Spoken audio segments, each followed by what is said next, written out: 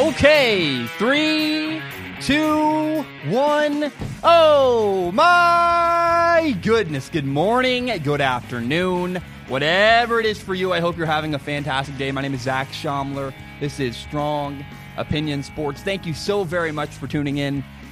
We had a huge weekend of sports. I have a lot to talk about. I'll be honest, I don't feel confident I can even get to everything because there's so many things we have to discuss and talk about today. But I want to start with Monday Night Football. On Monday Night Football, the Seattle Seahawks beat the Minnesota Vikings 37-30.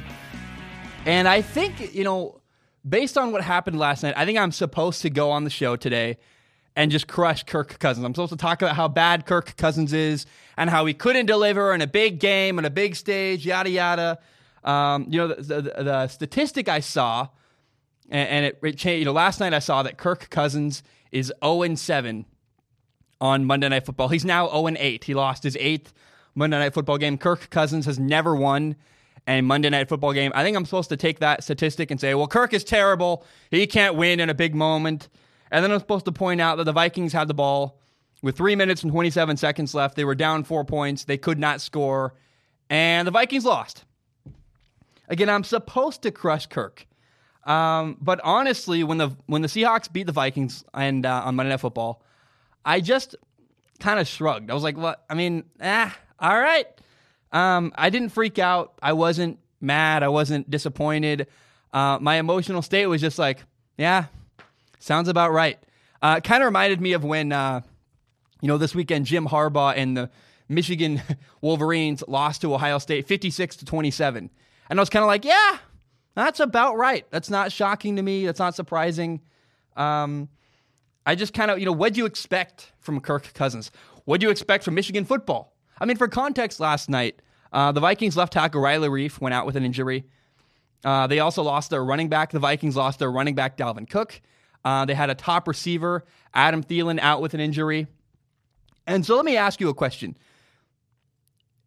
Is Kirk Cousins elite? No, not really.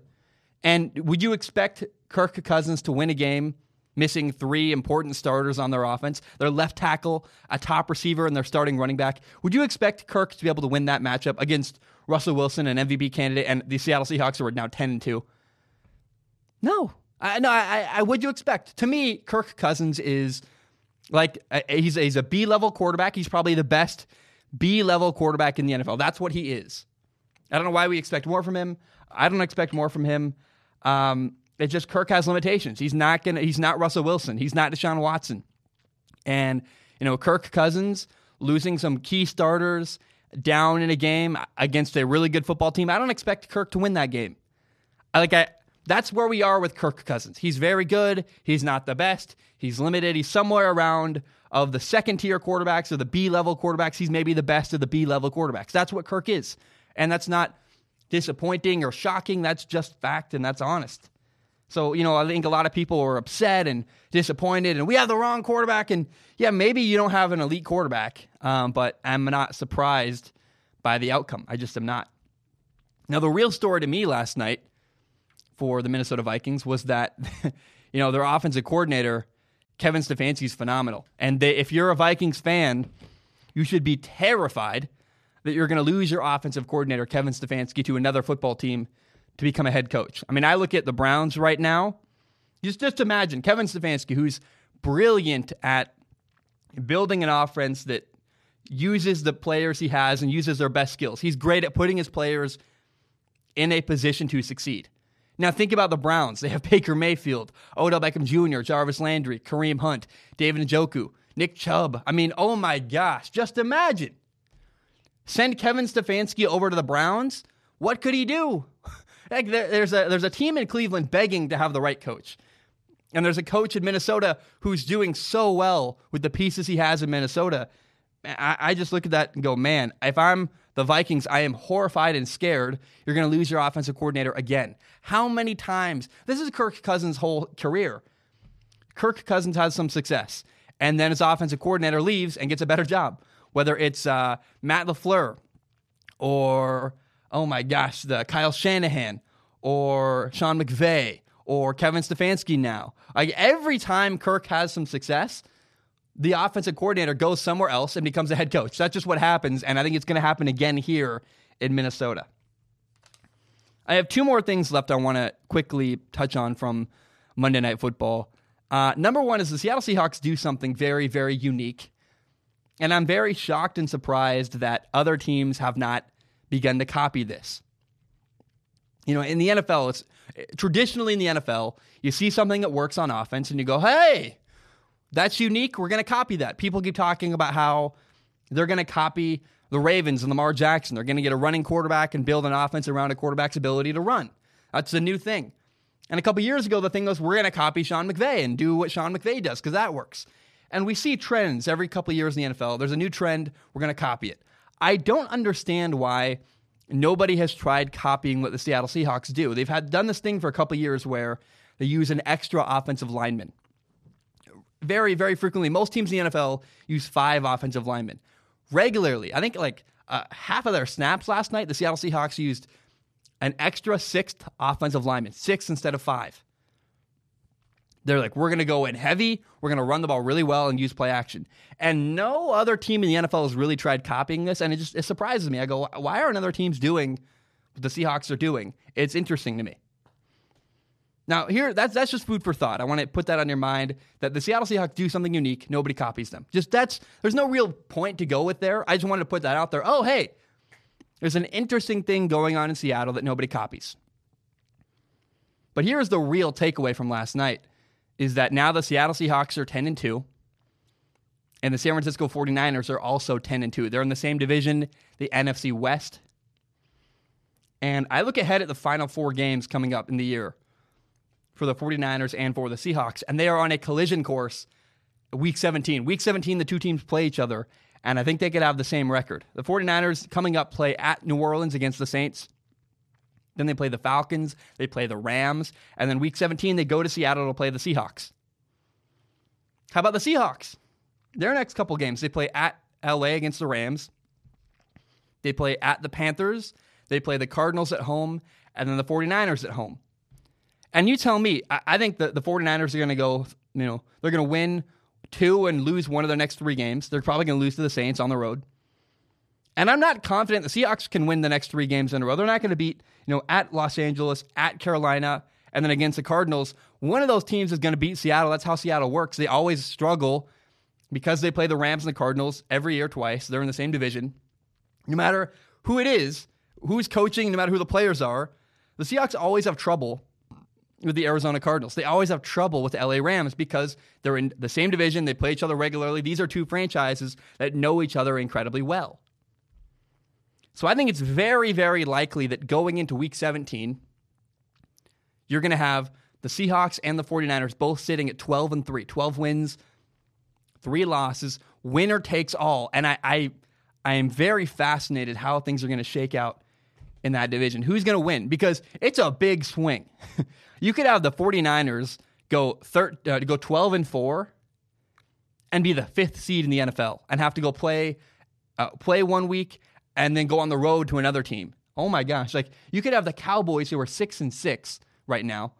They could finish 8-8, win their division, and host the 49ers in Dallas Cowboys Stadium round 1 in the wild card round of the playoffs. That's absurd to me. Same goes for the Seahawks. The Seahawks are a good football team. So it's very interesting right now. The NFC West is a storyline to follow, and especially Week 17. I really believe that the 49ers and the Seahawks are on a collision course where they're going to have the same record going into that game. They're both going to be 12-3, and winner's going to take all in that division Week 17. It's going to be awesome. I recommend pay attention to the NFC West. All right, on Sunday Night Football, the Texans beat the Patriots 28-22.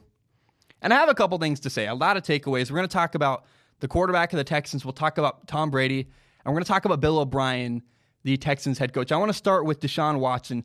In my opinion, the 2 most underappreciated quarterbacks in the entire NFL are Russell Wilson and Deshaun Watson. It drives me nuts. I understand people are finally starting to wake up to how good Russell Wilson is. They're like, yeah, you're an MVP candidate. But I still think that's not enough. People do not understand or appreciate or respect how tremendously good Russell Wilson is. And then, all week, everybody told me how amazing.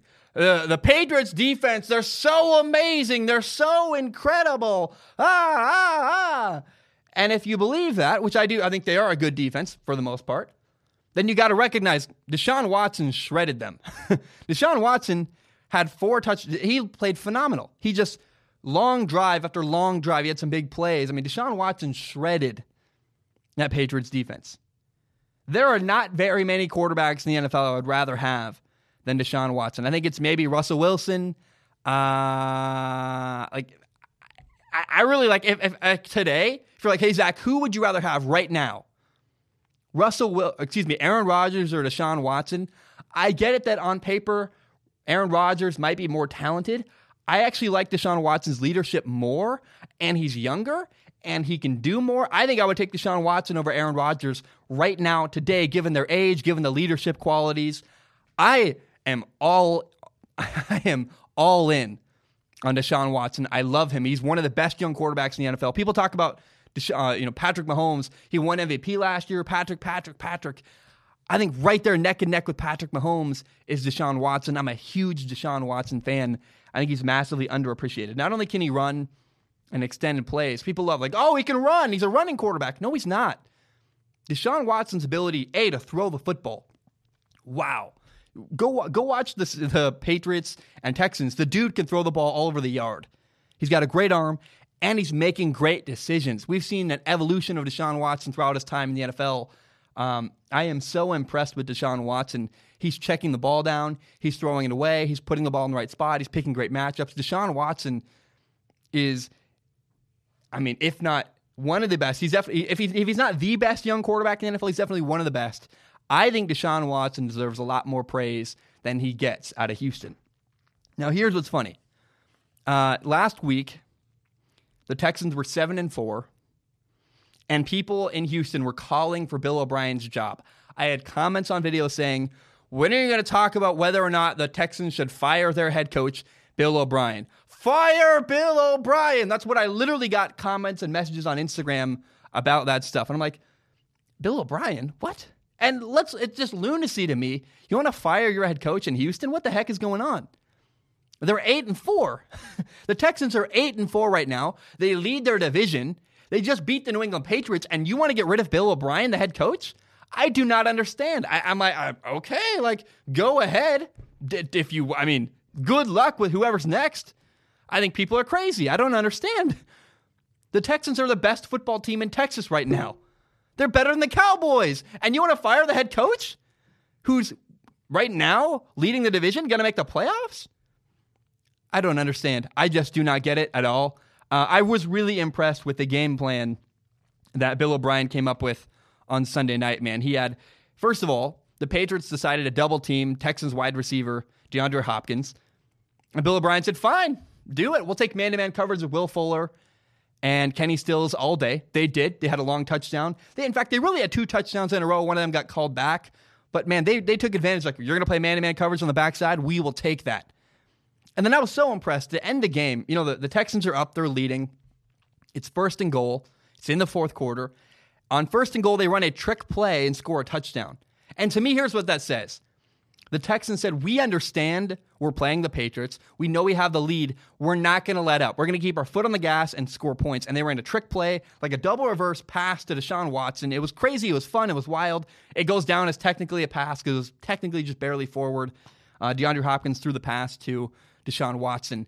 And it's that's so cool because to me it says, hey, we are going to be aggressive. We're going to go down swinging. The Texans were aggressive. They went hard. They took chances. They won. They took risks. I was so impressed. Yes, Bill O'Brien, yes. Finally, against the Patriots, he went balls to the wall, played phenomenal, coached phenomenal, took risks. And I was like, okay, I get it. I'm all in. I don't understand it. From my seat today, I do not understand where the narrative comes from, why people in Houston want to fire the head coach, Bill O'Brien. I don't get it. He's phenomenal. He consistently makes the playoffs. He consistently wins that division. To me, he's the guy, and you're not going to get a better guy anytime soon in Houston. So I just don't get why Houston refuses to embrace their head coach. I just don't get it. Now, here's the final thing I want to take away from Sunday Night Football. Oh, people keep telling me the same thing. People keep telling me that Tom Brady is the issue with the New England Patriots offense. And I just cannot stand it. It drives me nuts. They throw stats at me. They're like, Tom Brady's completion percentage isn't very good. Look at his incompletions. And I say, yes, look at his incompletions. Why is he throwing incomplete passes? Why is his completion percentage so low? How about you actually take a look and watch? It drives me nuts. You're either not watching the games or you don't understand what you're watching when you watch the Patriots play football. Here's how you stop the Patriots offense. It's very simple. You double team Julian Edelman. That's it. That's all you got to do. You double team Julian Edelman. Bam. Ball game. You won.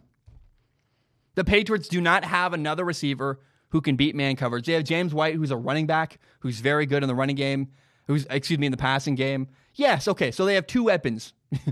Fair enough. They don't have anybody else. And even like N'Keal Harry is a rookie receiver who I was really excited about out of Arizona State. He's not cutting it.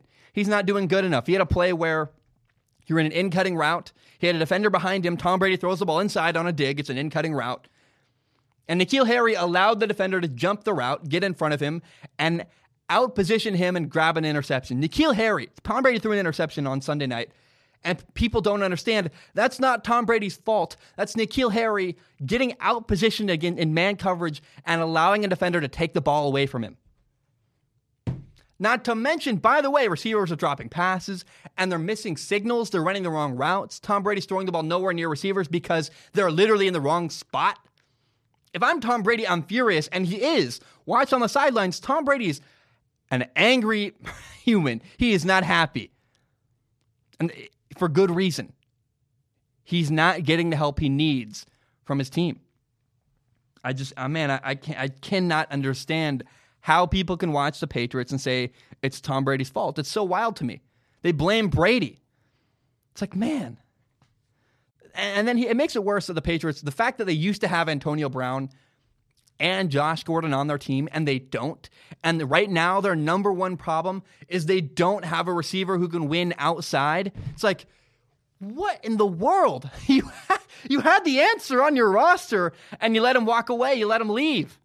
It's like, It's not, I get the reasons behind why they let Antonio Brown go. It's a PR nightmare. But, man, it's still like you let your answer walk out of the door. The offensive line is a mess. Another thing, people, it's like, look at Tom Brady's incompletions. When he throws incomplete passes, why are they happening? A lot of the time, it's because Tom Brady's under pressure, and he's just getting rid of the ball before he gets sacked. He's throwing as he gets thrown to the turf. He's throwing the ball away to avoid a sack. It happens regularly. And he's very strategic with how he does it. He throws the ball at Julian Edelman's feet. He's like, I can't get the ball to you, Julian, but I can throw in your direction so it's not intentional grounding. His receivers have been awful. His offensive line has been awful. And the general public doesn't seem to understand. They're like, well, Tom Brady is not the same. Look at his numbers. Shut up. Numbers are not everything. There's always a reason behind the numbers. The reason behind the numbers is Tom Brady has receivers that can't win one-on-one matchups. They're running the wrong routes. They're missing his hand signals. They're a mess. His offensive line is bad. I look at the Patriots today and go, I really hope Tom Brady leaves. I'll admit it. I love Tom Brady. I think he's awesome. You either hate him or you love him. I fall on the train. I'm not a Patriots fan at all, but I really like Tom Brady, and I would love to see Tom Brady leave and go to a better football team that has how about this, a better offense that can actually help their quarterback win games. It drives me nuts. I cannot fathom, I cannot understand how people possibly watch the Patriots and say, it's Tom Brady's fault. Tom Brady's not good enough. Do you watch the games? That's all I have. I just rest my case. I just cannot fathom and I cannot stand the way that people blame Tom Brady. It's not his fault. It's like, you watch the games. I'm sick of, I'm becoming a dead horse to say the same thing every time. It's not Tom Brady's fault that the Patriots offense is struggling. Okay, Week 1, the Jacksonville Jaguars starting quarterback Nick Foles got hurt. It was literally like during the first quarter of the game. He hurt his shoulder out for a long time. And he was replaced by Gardner Minshew. And a lot of people were surprised when Gardner Minshew came in and did really, really well. I was not. I did a film analysis of him in college. He's really good. But in that time, he played and replaced Nick Foles. He had 13 touchdowns, 4 interceptions. He went 4-4 as a starter. And he lifted up the Jaguars team. They didn't win a ton. They were 4-4 with him. But, man, the key to me was that the Jaguars' offensive line is not very good. And Gardner Minshew was able to run around and extend plays and keep plays alive and turn what would have been a sack into a big gain downfield. He can create plays he can turn a negative play and create and turn it into a positive play. Now, week 10 during the bye week, they said, hey, Gardner, we like you. You're doing well. The whole fan base loves you, but we're going to bench you. We're going to go with Nick Foles. We're on our bye week. Nick Foles is now healthy. Week 11, we're going to start Nick Foles. And that's what they did. And I didn't like the move, but I understood, okay, the Jaguars are paying Nick Foles a ton of money. They paid him a gigantic contract. They brought him in to be their starting quarterback.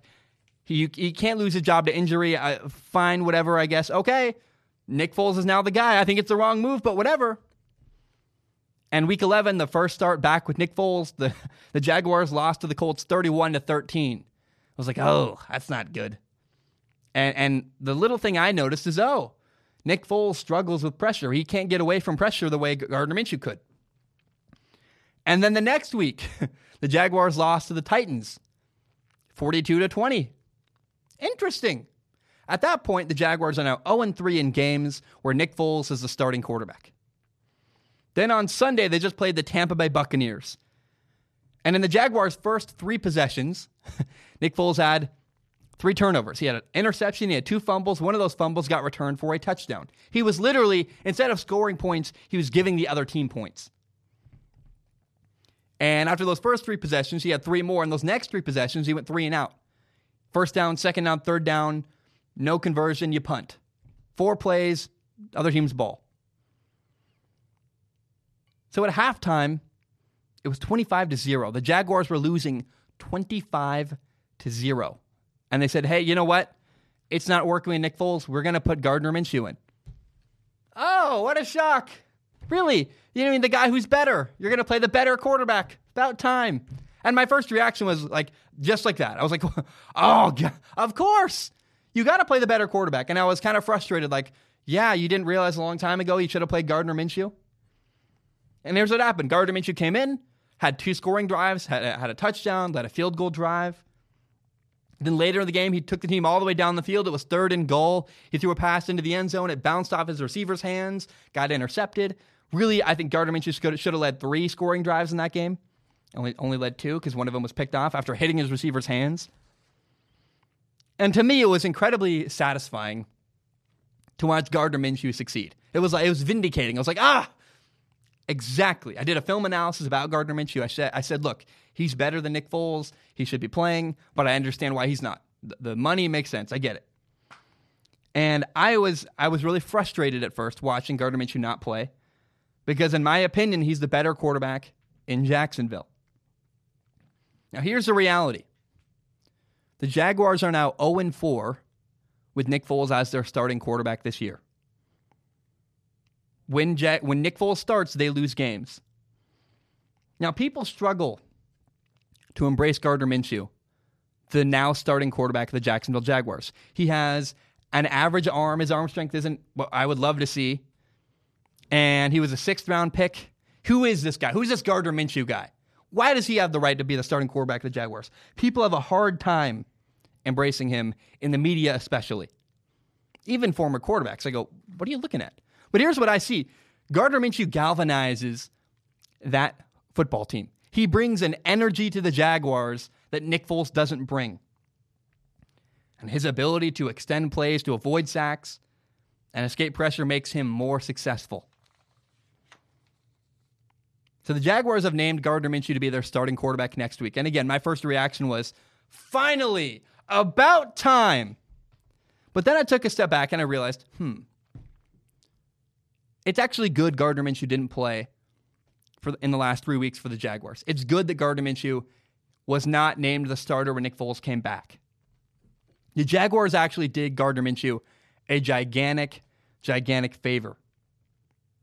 Just imagine if when Nick Foles came back from an injury, they'd gone with Gardner Minshew. Imagine the pressure. Imagine what would have happened anytime Gardner Minshew missed a throw or had some miscue or something went wrong, everybody would just be looking around going, you got Nick Foles on the bench. You're paying Nick Foles $52 million guaranteed. Why aren't you paying Nick Foles? Everybody would have been waiting for the minute they go back to Nick Foles. Instead, they went with Nick Foles when he returned from the injury, and we got definitive proof. Oh, we've seen Nick Foles a lot this year. He started 4 games for the Jaguars. They've lost all 4, and he hasn't moved the ball as well as Gardner Minshew. So now if Gardner Minshew struggles, you can say, there's no argument now to be like, well, we got to bring Nick Foles back. You can say, we already tried that. We did it. It didn't work. The fans want Gardner Minshew. We've seen proof that Gardner Minshew is a better quarterback who moves the ball better. He is a better leader, a more galvanizing leader. Gardner Minshew's the guy. The Jaguars made it even more easy to now support Gardner Minshew and more difficult to support Nick Foles. That's what happened. I don't think this is actually what the Jaguars wanted. My guess is the Jaguars front office really wanted to rally behind Nick Foles and have him be the guy. Clearly, they paid him a 4-year deal, $88 million, $52 million guaranteed. They wanted Nick Foles to be the guy.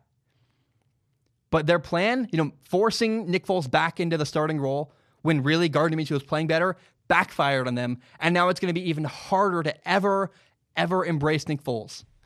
Because again, we've seen that story. It doesn't work.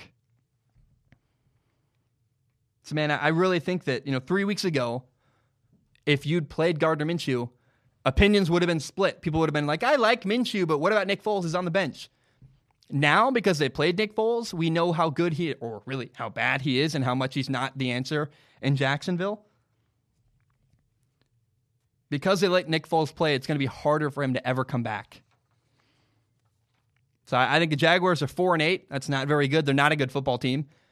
And they have 4 games left. They're not going to win all 4 games. Gardner Minshew's not the secret sauce that's magically going to win a bunch of games for the Jacksonville Jaguars. He's okay. He's really good. I like him.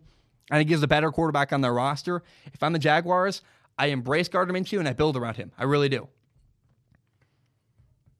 But the pressure's now off Gardner Minshew. He doesn't need to win. He's been handed a bad football team, and all he has to do is do better than Nick Foles. He has to move the ball well and score some points. That's all he has to do. Hopefully he wins. I would love to see that. But the reality is if the Jaguars want to win games the rest of this year, Gardner Minshew gives them a better opportunity to win football games than Nick Foles did because of his ability to extend plays and move around, and also his galvanizing leadership, the way he rallies his troops and rallies his football team. Gardner Minshew is significantly better as a starting quarterback in Jacksonville than Nick Foles was. All right. It's really interesting to me. The Jacksonville Jaguars seem to rally behind Gardner Minshew. They say, Gardner, we like you better. The team plays better with Gardner at quarterback. And in Miami right now with the Dolphins play better when Ryan Fitzpatrick is their quarterback. Ryan Fitzpatrick and Gardner Minshew galvanize their football team. The definition of galvanize is to shock or excite someone into taking action. To shock or excite someone into taking action. You bring energy. You rally your football team. Gardner Minshew and Ryan Fitzpatrick galvanize their football teams. Ryan Fitzpatrick just rallied the Dolphins. They beat the Eagles on Sunday. It was really, really cool. They won 37-31, I believe. And you know who looks bad right now? As Ryan Fitzpatrick leads the Dolphins to victories, you know who looks really bad right now? It's Josh Rosen, the backup quarterback in Miami. Josh Rosen is not a galvanizer. And don't say because he's a young player, like the reason why Josh Rosen can't be good enough and lead the team in Miami is because he's a young player. If that was true, then Gardner Minshew wouldn't work. Gardner Minshew's a younger player in Jacksonville. He's galvanizing his football team. The question is, why can't Josh Rosen do the same thing? Here's the reality of Josh Rosen. On the field, like just strictly when you look at the film, he's a typical young quarterback. He's got issues. Like I did a film analysis of him, and he's got issues, but in theory, Josh Rosen could improve and become a better quarterback, have better timing, be more accurate, better footwork, yada, yada. better understanding of defenses. On paper, in theory, Josh Rosen could become a better quarterback. Now, I also want to acknowledge Josh Rosen's lack of mobility is a big problem. He can't run. He can't extend plays. He's limited. He needs a good offensive line. And in this today's day and age in the NFL, I don't think that's really going to work. I just think you need a guy who can move a little bit more. But here's the reason I have now given up on Josh Rosen. That has nothing to do with the way he plays. It's not about the film.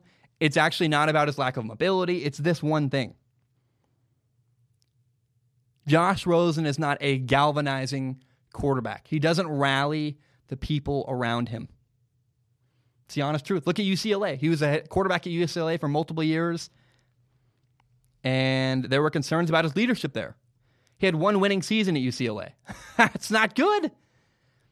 And then last year, he was drafted by the Arizona Cardinals. He was their quarterback for a year, and they got rid of him.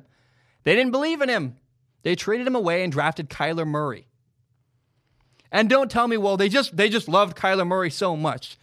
I'm sure they did love Kyler Murray, but the truth is that if the Cardinals had believed in Josh Rosen, they would have kept him because they could have drafted Nick Bosa and had a franchise quarterback. No, the truth is the Cardinals didn't believe in Josh Rosen as a quarterback. That's a big red flag, one that I've ignored for too long. And now in Miami, I watched the Dolphins play on Sunday against the Eagles. They follow Ryan Fitzpatrick. They don't follow Josh Rosen. It's clear to me Josh Rosen's personality is not one of a galvanizing quarterback. He doesn't bring energy and rally his football team. To me, that's enough. I have given up on Josh Rosen. Again, at UCLA in college, had concerns about leadership. He only had one winning season. He's not exciting the people around him. In Arizona, the people didn't believe in him. They got rid of him. And here in Miami, he's getting shown up by another quarterback. Ryan Fitzpatrick rallies the team better than Josh Rosen does. The team doesn't believe in Josh Rosen. He's not the same personality that Gardner Minshew is to rally a football team and carry them and have them believe in him.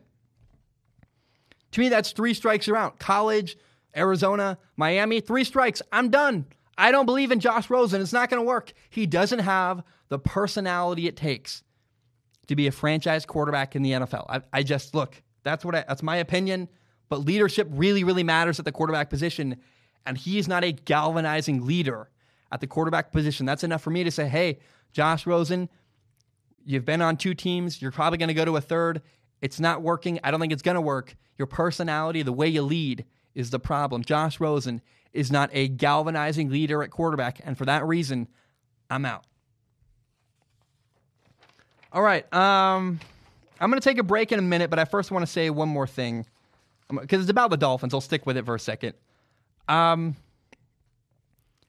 defended the New York Giants head coach Pat Shurmur for a long time, and in the past I said, look, you can't judge him on his record as a coach, his all-time record, because he coached in Cleveland. And I said, look, if you look at his all-time record, you account for Cleveland. It's not really fair because it was Cleveland. Bad ownership, horrible franchise, and he didn't have a quarterback.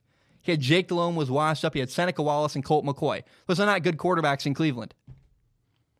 And then I'll say, well, last year he coached with the Giants, and he had a washed-up Eli Manning, who was, I think, better than people realize, but still old, and had a bad offensive line, so he was not mobile at all. And then I said, well, this year, Pat Shurmur has a rookie quarterback and a mediocre offensive line, and you got to just give it time. You got to say, hey, he's got to have time to develop the young quarterback. And I've said, look, I've been very clear. I think the Giants should keep Pat Shurmur. And I've gotten a lot of pushback, and I've been listening. And the number one thing that people say in response to me saying keep Pat Shurmur, people respond with, but Zach, us Giants fans are not seeing progress. We get it. You like it, Daniel Jones. We get it that you think you should have continuity, but we're not seeing a Giants team get better. We're not seeing progress from their team. And I admit that's fair. Okay, you want to push back on me? I agree with that. That's very valid and very valid criticism of Pat Shurmur. And then I look at the Miami Dolphins. They're 3-9, but it's a good 3-9. I know at 3-9, even though they're losing, The Dolphins have the right head coach. They started 0-7. And in the last 5 games, the Dolphins have gone 3-2. The Dolphins are beginning to learn how to win football games, and they're well coached. It comes out. Guys are in the right spot. They're not very talented, but they're making progress. The Dolphins running back is a guy nicknamed the Intern. It's Patrick Laird. And one time he had dinner with the interns, and the interns didn't know who he was. They couldn't tell he was a running back, and they said, so Patrick Laird, what's your role here with the Dolphins? Are you an intern? What do you do? And so he got the nickname the Intern because he walked on at Cal. He has been a surprise with the Dolphins. He's not very talented. He's a guy who's taken advantage of the opportunity and worked hard. He's a very, honestly, kind of Patriots-type player. And ironically enough, Brian Flores, the head coach of the Dolphins, came from New England, came from the Patriots. And it looks like he's doing the same thing they were doing, which is like, hey, we don't need to be the most talented. We got to be well coached. We got to be in the right spot. We got to be disciplined. The Dolphins are doing all of those things. The Dolphins are right now are top 5, and as they are a top 5 least penalized team in the NFL. And by the way, that guy, the intern, who's nobody, who walked on at Cal, scored the game-winning touchdown on Sunday against the Eagles. The Dolphins are very clearly well coached. They're in the right spots. They're making progress and getting better as a football team. And I'll tell you what, man, it's hard to watch Brian Flores and support Pat Shurmur. Brian Flores in Miami's making Pat Shurmur, the head coach of the Giants, look bad. The Giants are 2-10. They're not getting better. They're on a 7-game losing streak. They ran a play on Sunday late in the game in the fourth quarter. They gave the ball to a guy who just got there, who's been there 4 days. I can't remember the guy's name. He literally just got to the Giants 4 days ago. They ran a fly sweep with him. He fumbled. They lost 8 yards. It became 3rd and 18. Situationally, the Giants have appeared disorganized and messy. I would still argue, if I'm a Giants fan, I would want to keep Pat Shurmur for this one reason. But I'm running out of reasons. I acknowledge it's getting harder and harder every week to argue to keep Pat Shurmur. Here's why I would keep him. You have a rookie quarterback, and it's really important for him to have continuity going into next year. To have the same coach for a second year, it matters. It's a huge deal. I would not get rid of your head coach. To make Daniel Jones learn a new offense going into year 2, it just seems like bad news to me. I wouldn't make him do that. To me, I'm pleading for the sake of your quarterback, don't get rid of the head coach. Give it 1 more year.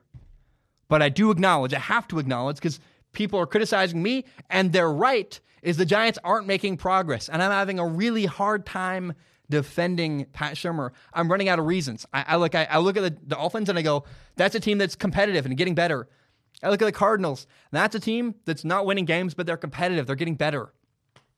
And the Giants, I don't see a team that's competitive. I don't see a team that's getting better. I see a young quarterback who's making mistakes, who's got not a great offensive line. But again, there's still other little details, situationally, timeouts at the end of quarters, into the halves, and you have penalty. You have this all kinds of weird little situational issues, and you go, yeah, the Giants don't look well coached, and that's concerning to me. So, man, I just got to acknowledge, I would keep Pat Shurmur, but he does not make it easy. I'm running out of reasons. The only reason left I can think of to keep Pat Shurmur is to help your young rookie quarterback and give him continuity to keep that team together and keep him running the same offense next year as he is this year. If I'm a Giants right now, I draft Chase Young if I can. He's a defensive end out of Ohio State. If I can't draft Chase Young, I draft an offensive lineman and continue to build the offensive line in New York. The Giants, if I'm their general manager, the way I build their football team, I say, hey, we got a quarterback, we got a running back, let's win in the trenches. Let's build the defensive line, let's build an offensive line. That's what I would do with the Giants. But I have to acknowledge, again, it's getting harder and harder to defend Pat Shurmur. All right, guys, my name is Zach Schaumler. I'm going to take a short break. When I return, we will talk about the Browns. We're going to talk about Drew Lock, the Broncos rookie quarterback, his first start in the NFL. We'll talk about Duck Hodges, the quarterback in Pittsburgh. And we will finish the show by talking about Chris Peterson, who oddly stepped down as the head coach of the Washington Huskies. My name is Zach Schaumler. I'm going to take a short break. I will be right back. All right, we are back. I want to start with the Browns. I was talking with a friend of mine the other day, and he asked me, should the Browns fire their head coach, Freddie Kitchens? I was like, yeah, absolutely. Isn't that obvious? And I realized, maybe it's not obvious the Browns should fire their head coach. I was like, is it not clear? I thought it was clear, but apparently it's not. It's funny to me how both the Dallas Cowboys and the Cleveland Browns are massively underachieving given the talent they have. And the consensus in Dallas is, we got to fire our head coach. Jason Garrett's not good enough. We need a better coach who can use the tools we have in Dallas to win more football games. And yet in Cleveland, people are like, should we fire him? Should we? It's like, yes. You got to move on. Like, I don't understand. Like, what is the hesitation here? It's so clear. The Browns, in my opinion, are a very talented football team that are disorganized, they're undisciplined, they're messy, they're not being led in the right direction, they don't have the head coach and an offensive coordinator, frankly, putting their offense in the best position to be successful and take advantage of the incredibly good talent they have in Cleveland. The Browns are 5-7, underachieving. That's the head coach's fault. That's a disorganized organization, I guess is the word, with a bad head coach who's not doing good enough. And I have nothing, it's not personal against Freddie Kitchens. He seems like a good man. I'd love to get a beer with him. Very friendly. I love his interviews. He seems like a nice person who's just in way over his head, who's not good enough to be the head coach of the Browns. It's a solid, talented roster that's being mismanaged. And honestly, I think that the Vikings offensive coordinator, Kevin Stefanski, could come into Cleveland, use the pieces they have on offense, and build an incredible, really good offense with the players and talent they have. Kevin Stefanski's a smart play designer. If I'm the Browns, I say, hey, that guy in Minnesota, we're going to take him. He's our new head coach. So number one, you got to fire Freddie Kitchens. I really very rarely call for people's jobs. I think people criticize me of defending for people. People criticize me of defending guys for too long, right? I'd fire Freddie Kitchens. The dude is in way over his head. And did you see the shirt he wore the other day, by the way? He wore a shirt. Freddie Kitchens wore a shirt this weekend talking about the Pittsburgh Steelers and the Browns fight they got into a couple weeks ago. And the shirt said, Pittsburgh started it. To me, that's all you need. You go, okay, this guy doesn't get it. He's done. We're going to fire him. That's your head coach. Just imagine, would John Harbaugh of the Ravens, would Pete Carroll, would Bill Belichick ever be seen wearing a shirt like that? No way. Absolutely not, because it's stupid. It's dumb. That's a bad leadership move. Why would you do that? Why would you rile people up? Why would you why would you go there? Don't wear that shirt. That right there was enough to me to go, okay, Freddie Kitchens isn't the guy. You walk away. And people go, Zach, it's just a shirt. Or, well, yeah, Zach, but Freddie Kitchens isn't, he's not John Harbaugh or Pete Carroll or Bill Belichick. He's his own person doing his own thing. Yeah, he isn't one of those guys. Absolutely. He's not one of those guys because those coaches win games. Freddie Kitchens does not. To me, it's clear Freddie Kitchens is not the answer in Cleveland. He's not good enough. And so the Browns need to fire their head coach and then begin to demand more from Baker Mayfield. Bluster is not enough. I learned a new word yesterday. I was talking to my dad. The word is bluster. Here's the definition of bluster. It means to talk in a loud, aggressive way with little effect. It's noisy, inflated talk. Or in Baker's case, because he's the Browns quarterback and their mascot is the dog, I would say that Baker is barking loudly with little to no effect. Baker makes a lot of noise, and he doesn't win. Baker needs to shut his mouth and get to work this offseason. He needs to put his head down and work. And if I'm in Cleveland, if I'm a Browns fan, I begin to demand more from Baker Mayfield. I begin to demand better leadership. I say stop with the quotes, stop with the headlines, shut your mouth, and get to work. I believe in Baker Mayfield a lot. I did a film analysis of him. I think I literally called it How Baker Mayfield Can Become an Elite Quarterback. Because I watch the film and I say, the tools are all there. Arm strength, accuracy, velocity, understanding. He has all the tools to become an elite quarterback, but he has to do the work. You don't just show up with good players around you and become an elite quarterback. Last offseason, Baker Mayfield very clearly did a ton of commercials. I see him in Hulu ads, in insurance ads, I think there's other things too. I've seen so many commercials with Baker Mayfield this year, and I mean, look, personally, like, to be very, very honest, and I try to be fair, I actually really like the Baker Mayfield insurance commercials. There are ones where it's like at home with Baker Mayfield, and they actually make me laugh. There's one where he's like walking around the Brown Stadium, and it's supposed to be his home. And so he's walking around this gigantic facility, beep, and he's trying to find a smoke alarm going off. I've done that same thing in my apartment, and I go like, I can't find where the smoke alarm is. And Baker Mayfield's doing the same thing on a larger scale. It made me laugh. And I acknowledge the At Home with Baker Mayfield commercials I think are hilarious and funny. But doing commercials in the offseason is not only time-consuming, it also drains your emotional energy. And it seems to me like Baker's agent, right? I'll put it on the agent instead of Baker Mayfield, but it seems like Baker's agent was like, hey, Baker, let's do as many commercials as we possibly can. And you know what that takes away from? Football. Do a commercial. Tom Brady does commercials. And Tom Brady's the most dedicated, hardworking guy I've ever, I think, literally ever to play in the NFL, as far as a quarterback, who spends time watching film every single day. He goes to Montana and trains, and that's all he does. I have no doubt Tom Brady watches a ton of film in the offseason. He's working all year round. And even Tom Brady does an Aston Martin commercial once a year. Fine, do a commercial. Don't do 40 commercials. Baker Mayfield, I think he needs to work this offseason. Instead of worrying about commercials and this and that, this offseason he needs to put his head down and work. Go get a facility, sit secluded, get better footwork, do VR training, virtual reality where you study the offense, watch a bunch of film. Get better. Put your head down, make adjustments, and get better, because Baker Mayfield has the tools to succeed as the quarterback in Cleveland. He has what it takes, in my opinion. And if you're a Browns fan, you had better begin to demand more, because what Baker Mayfield's doing this year doesn't cut it. He's very talented, but he needs to do the work and become a better quarterback. And if you're in Cleveland, if you're a Browns fan, I challenge you, demand more from your quarterback. When you see him screwing around on social media, say, hey, Baker, what are you doing? That's not, your reaction shouldn't be to like, oh, we love how much he talks and we love how much he does this. If that's your reaction as a Browns fan, you're wrong. You got to, instead of getting excited when your quarterback mouths off and does headline stuff that begs for a headline, when you see Baker Mayfield on the media, you should go, Baker, shut up and get to work. It's not working right now in Cleveland, and it's because the quarterback, frankly, hasn't been good enough this year. You can blame coaches, you can blame whatever you want, but the truth is, in the offseason, Baker had better do the work to get better, make adjustments, and improve. If you're a Browns fan, demand more from your quarterback next year, and this offseason, demand more from Baker Mayfield. Okay. Whew.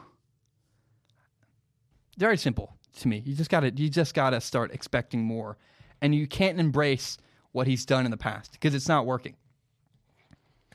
Okay, on Sunday, we saw something really, really cool.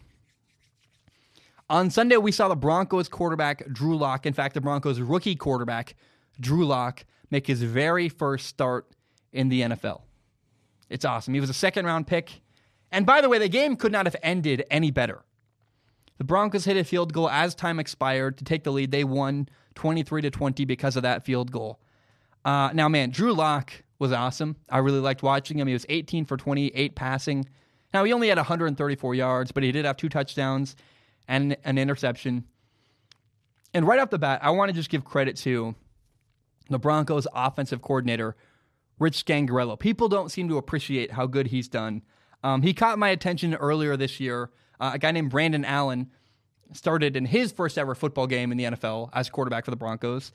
And the game plan that Rich Scangarello designed, where he was being very safe, he was throwing the ball, but he was taking care of the quarterback. What I mean by that is Brandon Allen was regularly throwing to his first option. And what that means is they were designing an offense that said, hey, your first matchup's the best matchup, throw to that one.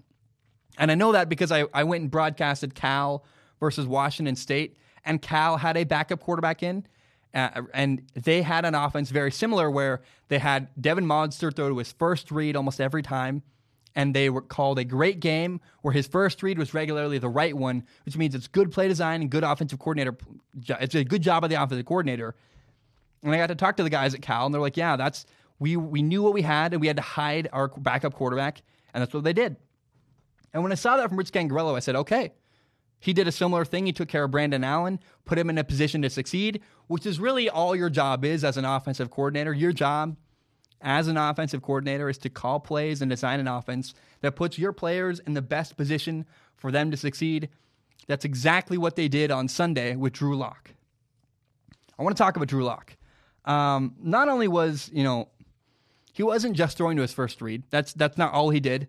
He did a couple times come off. He went off and threw to his second or third read. There was a play on 3rd and 15 where he had to pick the best matchup. I watched him go his eyes from the right back to the left. He threw to, what's his guy's name? Oh my gosh, their best receiver. I'm blanking on his name right now, but he threw a 10-yard hitch and clearly worked all the way across the field. It was a good job. And I was really, really impressed, mostly with Drew Lock's ability to identify good matchups. There were multiple times where on 3rd and short, the Broncos called a quick game, which means you get the ball out really quickly. And what that means is the quarterback has to identify, hey, which side has the right matchup? And I literally saw, I think it's 3rd and 2 early in the game, Drew Lock catches the ball. He looks to the right, realizes, hey, this is man coverage. That means I should go back to the left and throw the slant coming underneath against man coverage. He did that. They completed it for a first down. I was like, that's great quarterback play from Drew Lock, a guy who clearly understands the defense, understands the matchup, took the right spot, put the ball in the right position. I was sitting there going, yes, Drew Lock, this is awesome. Now, I thought in the middle of the game, there was a stretch where Rich Scangarello calling plays was a little bit too conservative, where they ran the ball 3 plays in a row and ended up punting. It's like you can't, first down, second down, third down, you punt the ball away. That happened multiple times. I was like, okay, come on, Rich. You're being a little too safe, a little bit too conservative with the lead here. And Drew Lock also had an interception where they ran play action. Drew kind of stared it down. A linebacker dropped into the throwing lane. He threw the ball right to him. It's not great. It's a teaching moment for a young quarterback. Got to be better with your eyes, and you got to understand linebackers drop into coverage. But all in all, man, I really think that Drew Lock was great. I really do. Courtland Sutton, that's the guy's name I was thinking of. Courtland Sutton had a great game. He had 4 catches for 74 yards and 2 touchdowns. He's awesome. If you're a young quarterback, having Courtland Sutton for Drew Lock is a huge advantage. It's really, really good for him. Now, the Broncos did drop a couple passes that hurt Drew Lock's completion percentage, but all in all, man, I really thought Drew Lock's first start, it's only one start. He only threw 28 passes. There's not a lot you can say. But all in all, I thought it's a great first start. I'm excited to see where it goes. And the minute the year ends, we're going to do a film analysis of Drew Lock. I can't wait for that day. We'll have 5 games to look at and 5 games to analyze. Going to be really fun. I really can't wait for that day. I'm excited to watch the film on Drew Lock as the year progresses, and I'm just excited by it, man. I really am. I also want to say he looks sharper than he did in college.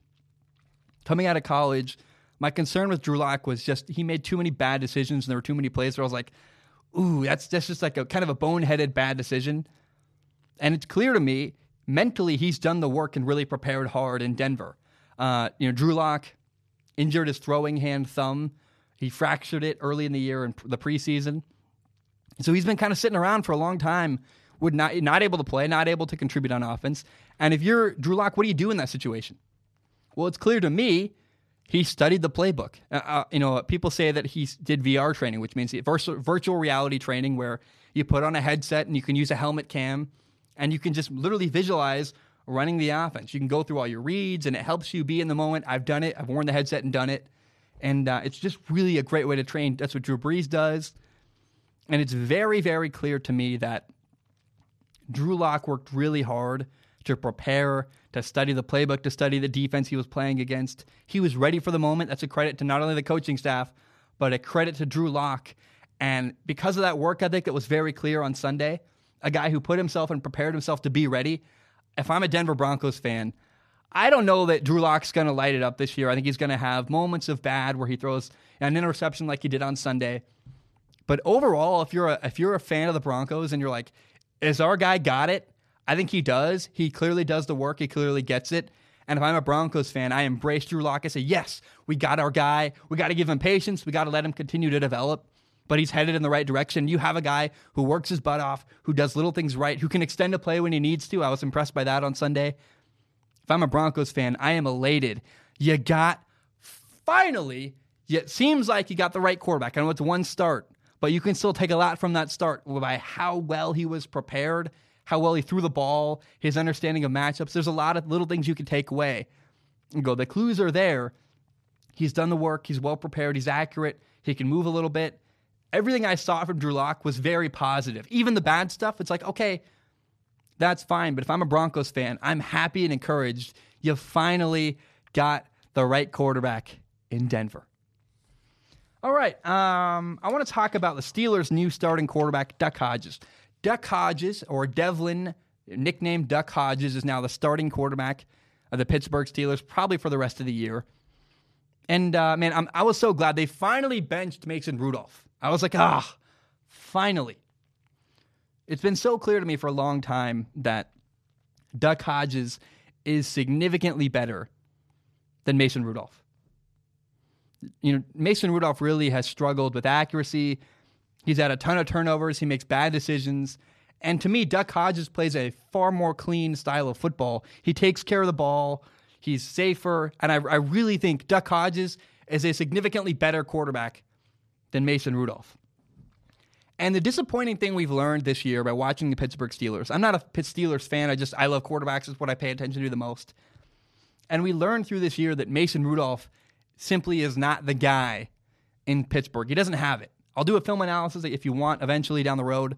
But my takeaway from this year from Mason Rudolph is he just doesn't have what it takes. He's not accurate enough. He can't handle pressure in his face. He makes bad decisions. He's not clean. He just isn't. He's not enough. He's not the future of the Pittsburgh Steelers. That's unfortunate. It's sad, but it's also the truth.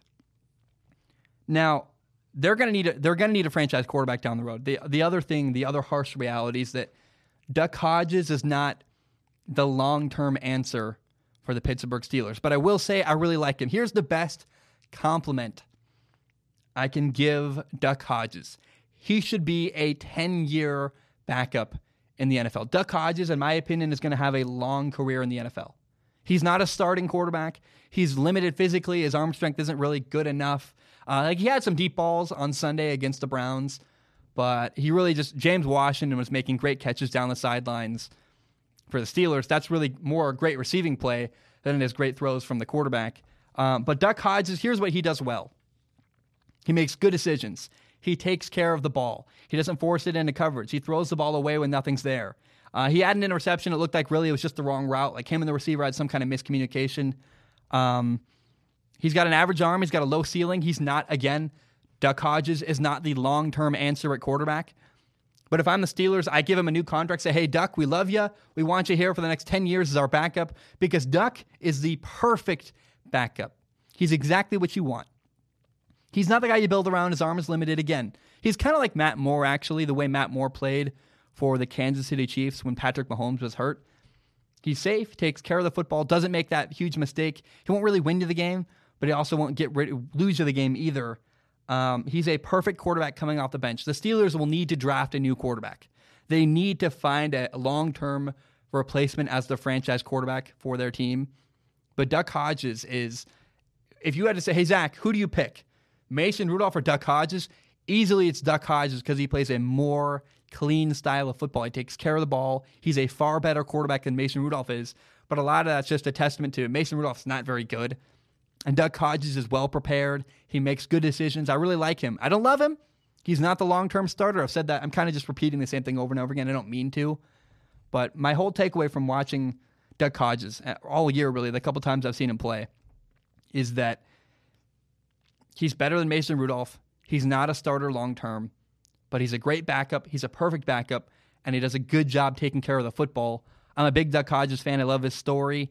And I think, again, the best compliment I can give him is he should be a backup quarterback in the NFL for the next 10 years. Okay, the last story of the day I want to talk about is a weird one. University of Washington head coach Chris Peterson just stepped down. Kind of out of nowhere. It was shocking. It was bizarre. It was weird to me. I have a couple theories about what happened and why it came from. Now, he was 54 and 26 as UW's head coach. And now this year has been a down year. This year, Washington is 7-5. But I immediately thought, when I saw what happened, I heard the news, I was like, is this real? There was another story out of the state of Washington that Washington State head coach Mike Leach is going to Ole Miss. That was turned out to be false. Now, when I heard Chris Petersen resigned, I was stepping down. I was like, really? And no, it's totally true. He really is. And I had 3 theories. I was like, okay, there are 3 potential reasons why Chris Petersen would step down. Me and my friend were talking about it. Number 1 is that he was fired. Maybe UW said, we're tired of, we like you, Chris. We want to win even more. We want to get to the next level. You're not getting us there. And they forced him to resign. Maybe that's what happened. I don't think that's what happened, but it's possible that, hey, maybe they were just fed up with not winning. And they said, hey, Chris, we're going to let you leave on your own terms. We'll let you resign, but we want you out. We want to win more games. And the other thing that would support that theory is they were ready immediately to say Jimmy Lake is now the head coach moving forward. The other option is maybe something bad happened. Who knows? Bad stuff happens behind the scenes all the time.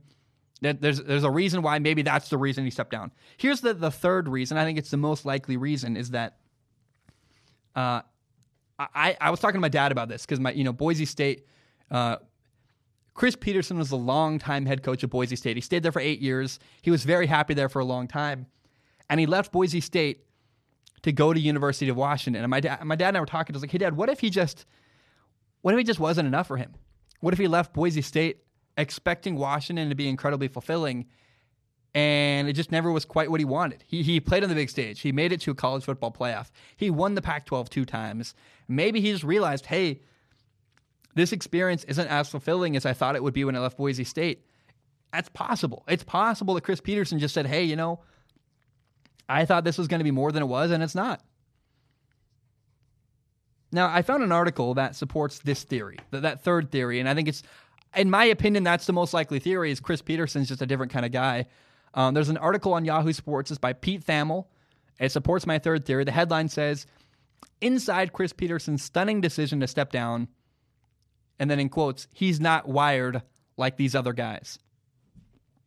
And first what it does is it details Chris Petersen's interview to be the head coach of USC in 2013. In 2013, USC was looking for a new head coach.